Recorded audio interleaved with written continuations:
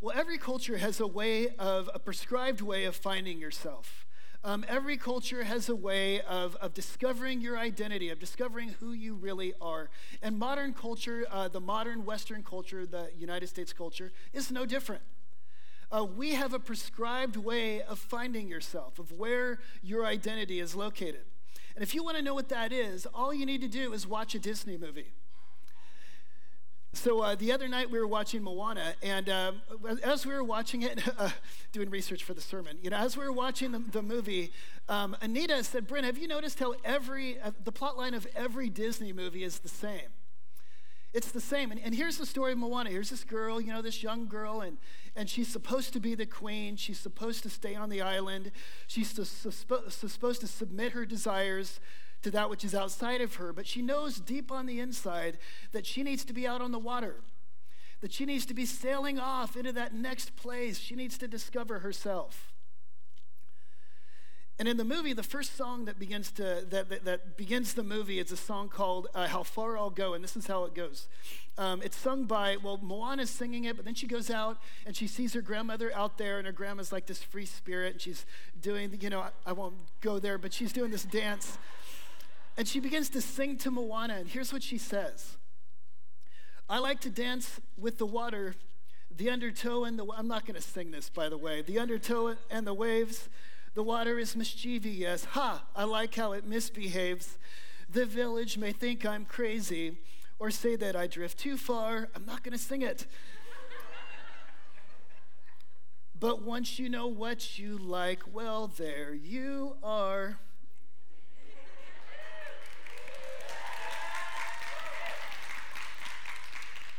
I'm not done.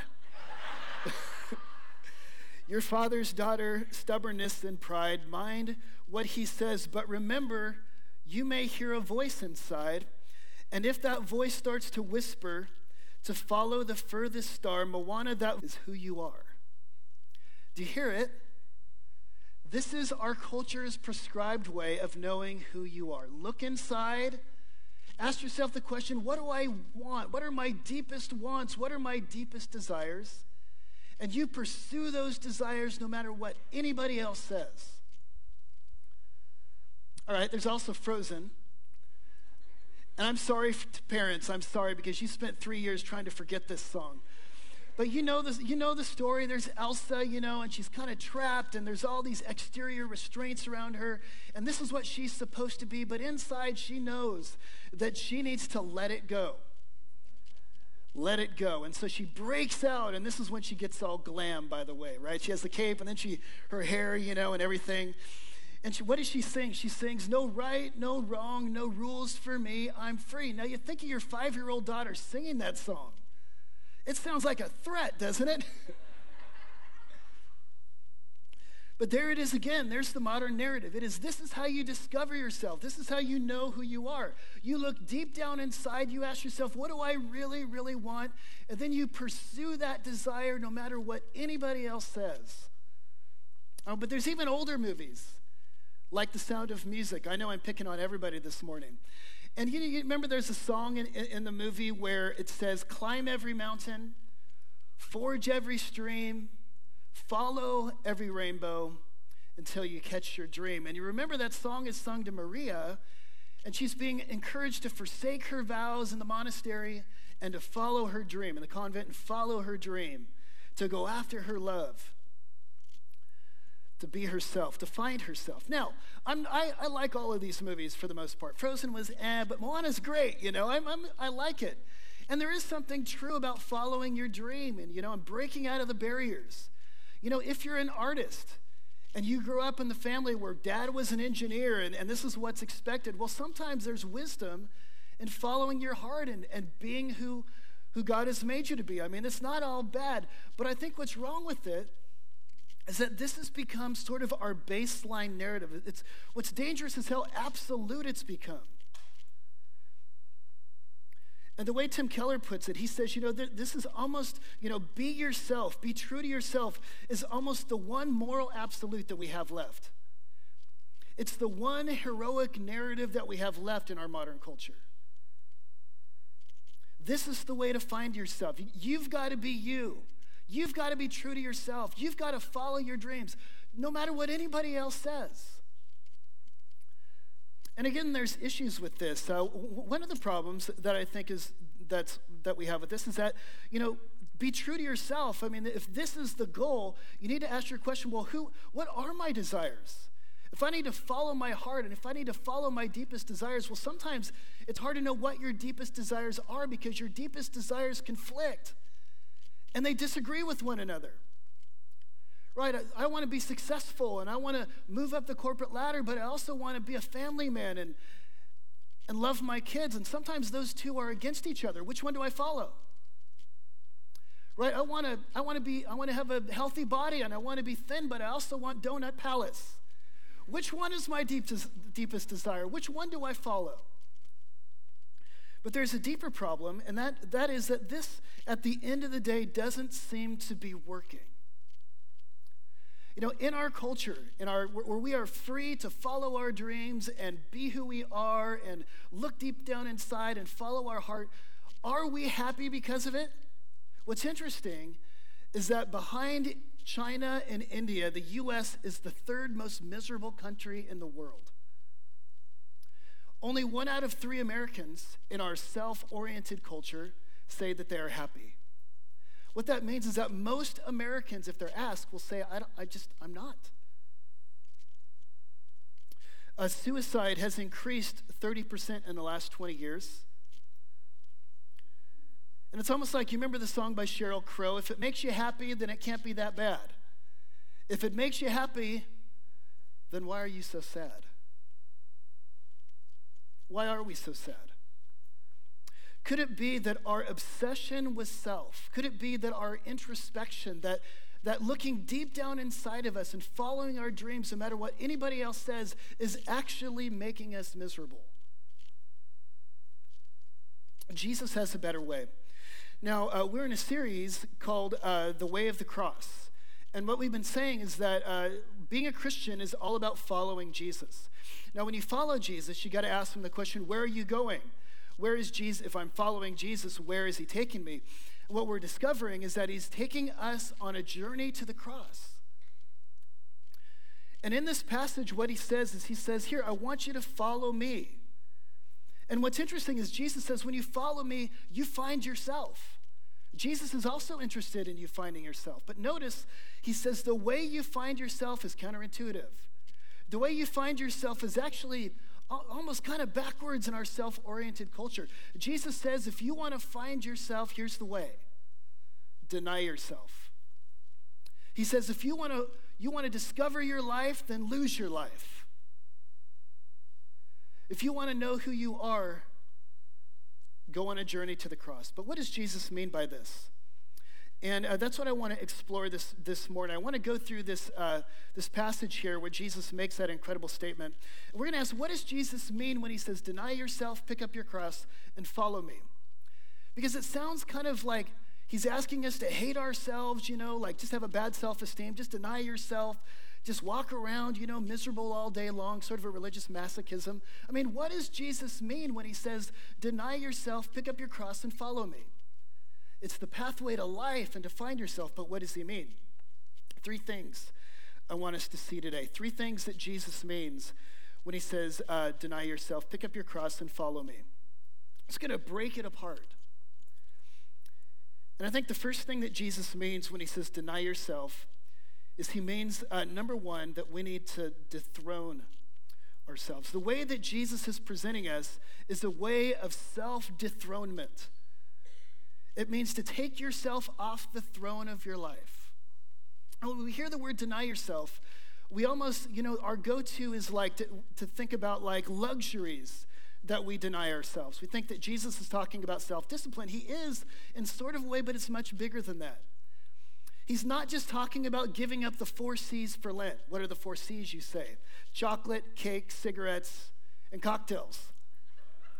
He's talking more, He's not just talking about when you're at a restaurant, and the waiter comes with dessert, and you say, no thank you to the chocolate cake. I'm going to deny myself dessert today. He's not just talking about denying yourself sleep when you get up to go to CrossFit in the morning. This is much bigger than that. And in order to understand what he's talking about, you got to go back to the context. So Jesus says this sentence, this little phrase, in response to Peter. Peter, if you just back up a little bit, he's locked in an argument with Jesus. Jesus has just said, he says plainly and openly for the first time in Mark, he says, the Son of Man is going to suffer, he's going to be rejected, and he's going to die. And Peter, he's just made this amazing confession, so he's on a roll, and he comes up to Jesus, and he gives him a little 360 review, and he says, Jesus, no, you don't know what you're talking about, Jesus. You're not going to go to the cross. Stop. This is negative talk. Don't say this. You go back out there, Jesus, and you talk about prayer. That line about the birds and the flowers, go with that. None of this cross stuff. And Jesus is he's locked in a battle with Peter, and it's a battle of wills. It's a battle of wants.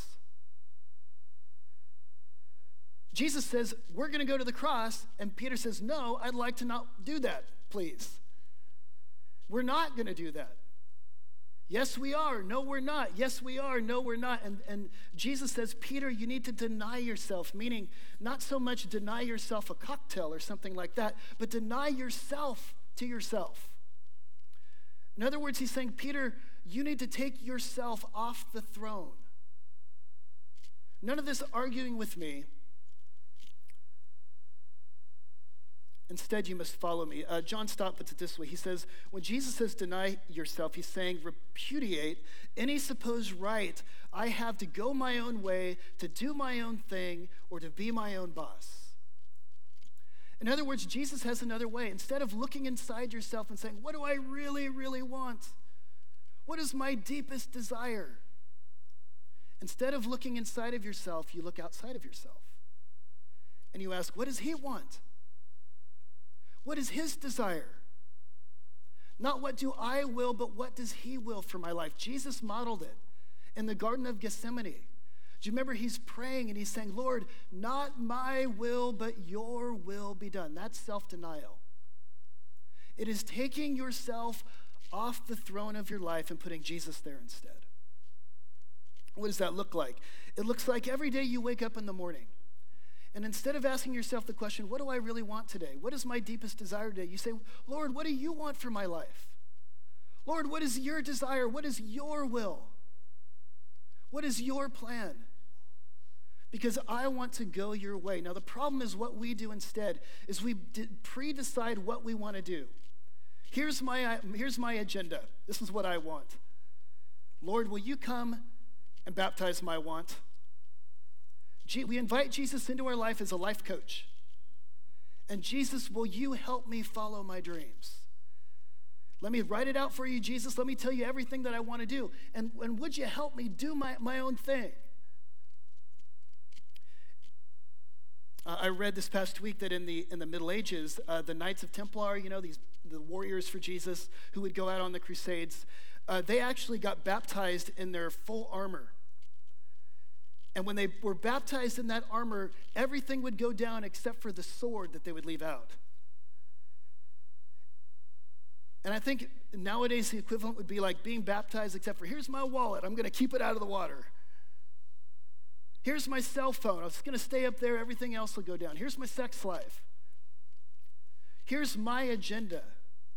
Jesus, will you baptize my agenda? Jesus, I will obey you as long as it makes sense to me. As long as I agree with it, then we can do our thing, Jesus. Let's work together here. And Jesus says, no. If you want to find yourself, the first step is to look outside of yourself and to ask, Jesus, what is your will? What is your want? What is your desire? What do you want for my life? Jesus, you're not an accessory on a life that is still very much under my control. Lord, I am giving my life over to your control. Some of us struggle with that. Or is that just me? Maybe.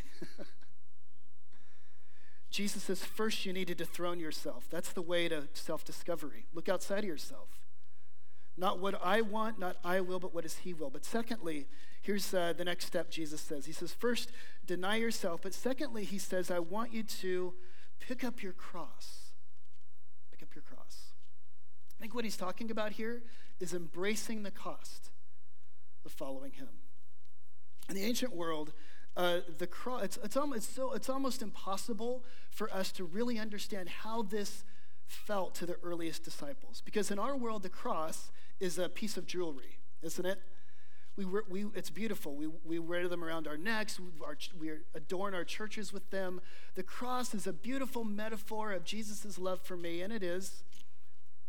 But originally, the cross, when Jesus said this word, immediately the disciples thought about a torture instrument. The Romans had made the cross a common sight in all the provinces that they had colonized. And Palestine was no different. And so that meant that when you walk down the road of Jerusalem, there would be crosses lining the street.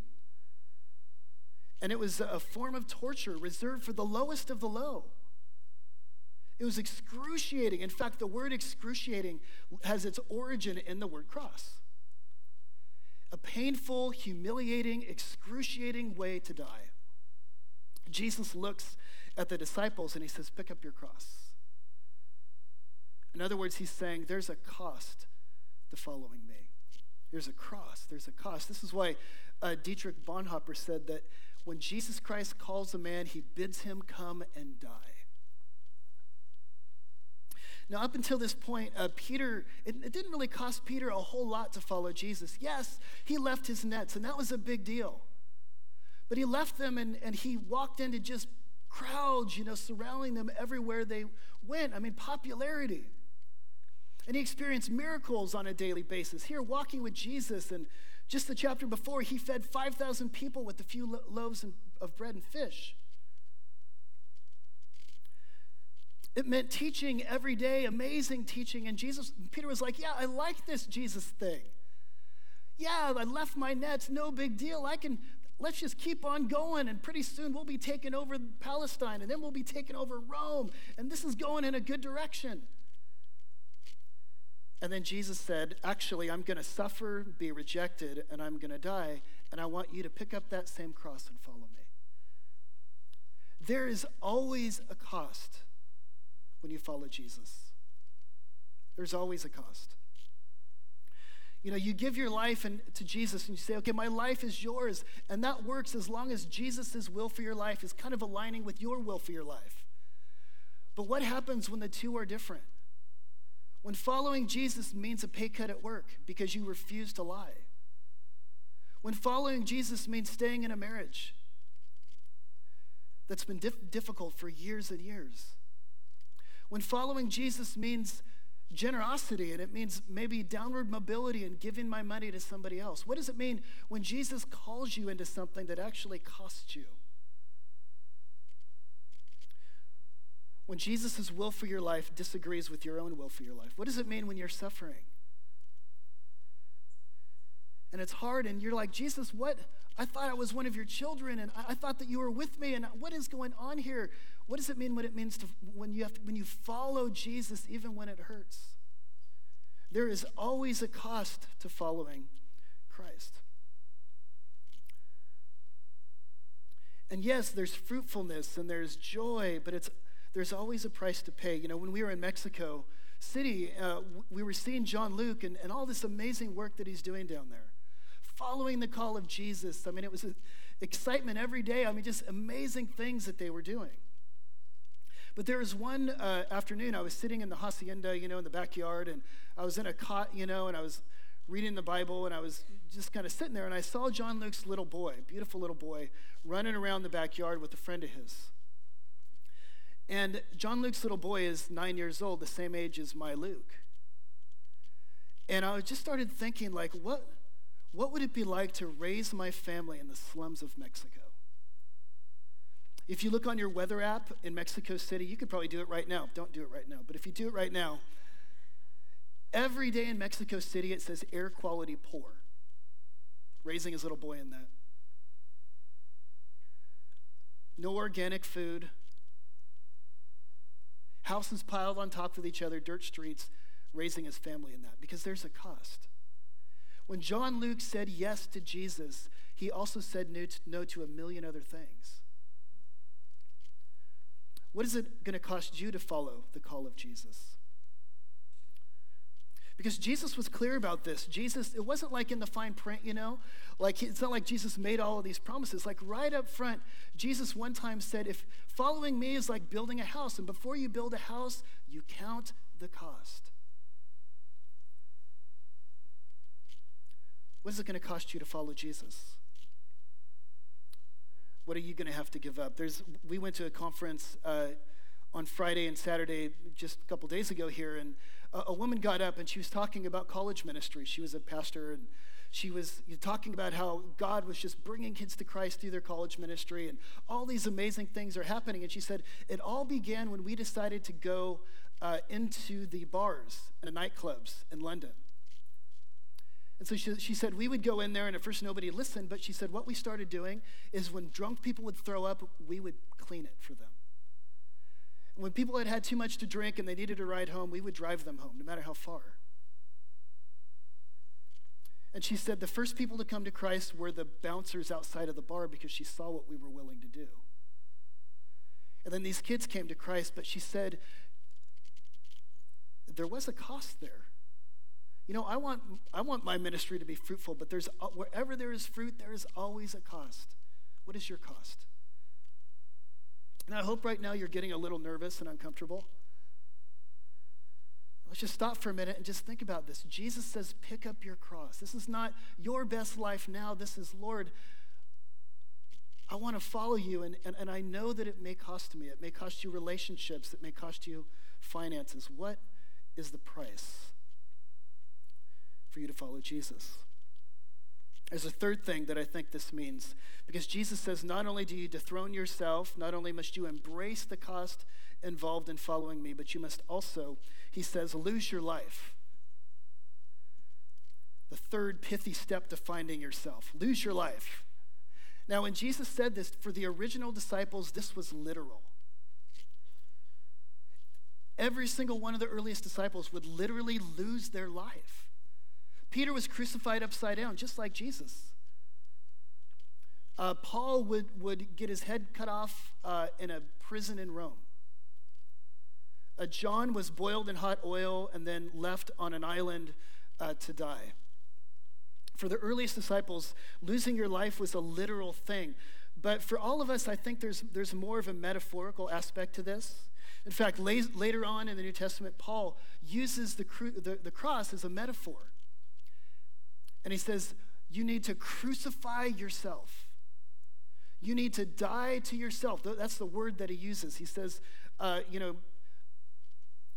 die to your flesh is what Paul would talk about here. And what he's talking about is having a severity, having a willingness to just destroy that part of you that is unredeemed. Now, this doesn't sound very life-affirming, does it? I mean, how do I destroy myself and crucify myself and still affirm myself? You got to remember that yourself is a very complex entity. Right? You are both good and bad. You are both Jekyll and Hyde. Peter was both the apostle and the one that Jesus looked at and said, get behind me, Satan. One of the top 3 things you don't want to hear from the Son of God, right? But you're complex. You want a healthy body, you want Donut Palace. It's because you've got 2 selves. You've got a created self, which is made in the image of God, absolutely valuable and precious. But then you also have a fallen self. You have a you that is beautiful and God's masterpiece, and you also have a you that is the result of the fall. And what Jesus is saying here is that if you're going to find yourself, you must crucify the false self. True self-denial is not self-destruction, it's actually self-discovery, because when you deny your false self, you find your true self. And so you look inside and you say, This desire I have, is this part of the fallen me or the created me? Is this my false self or is this my true self? Our false self is filled with self-centeredness and arrogance, a desire for self, a desire to pollute the environment, an urge for violence, lust, idolatry.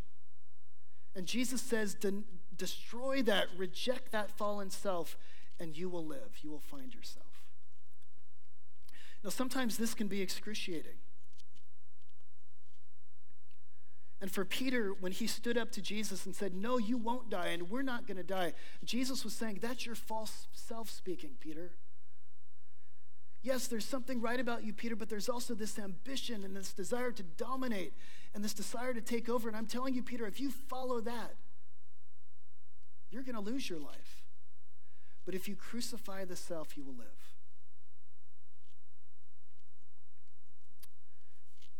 On Thursday, I took a day off because we're going on a conference Friday, and so Thursday is my day off. And on my day off, usually I do a couple things.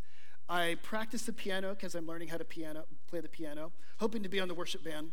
Just kidding, not at all. But just I'm trying something new, maybe it's a midlife crisis or something.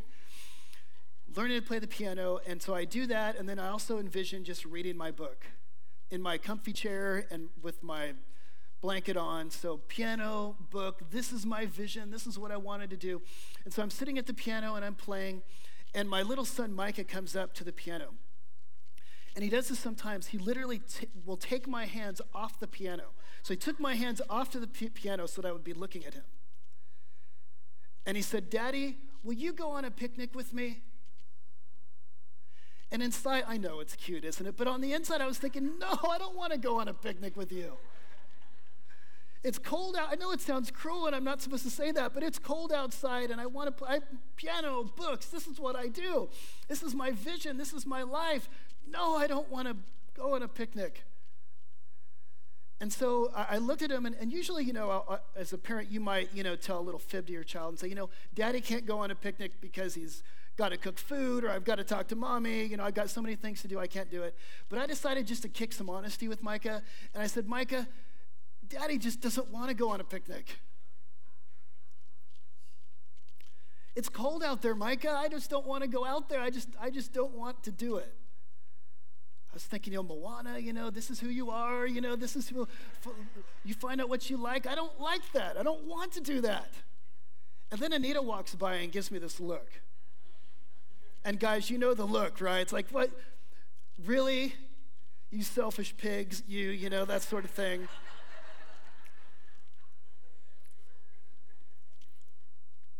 So we had a picnic.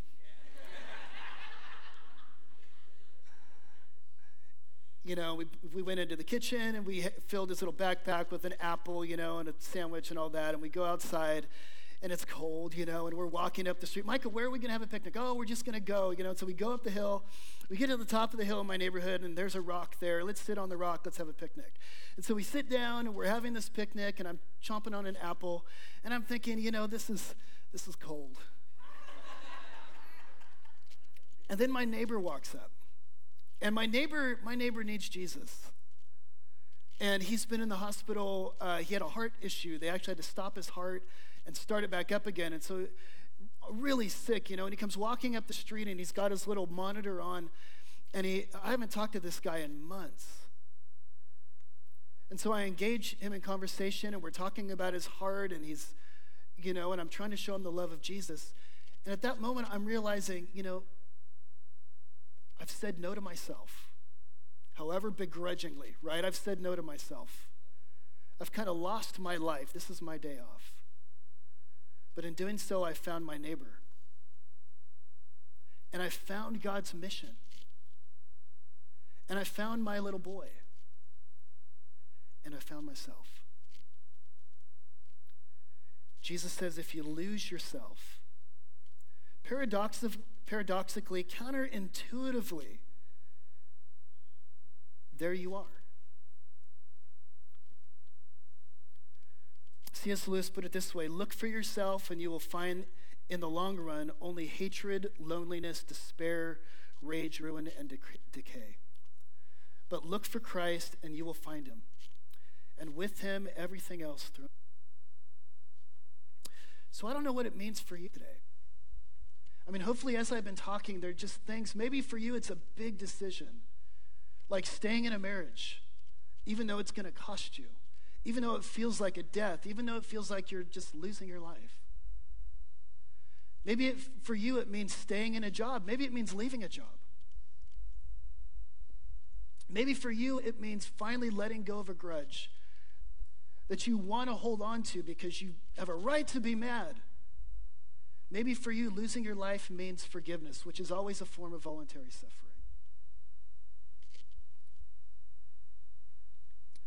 So maybe it's a big thing, or maybe it's just a little thing like taking your hands off of a piano. You know, Jesus, in another version of this saying, he says, pick up your cross daily.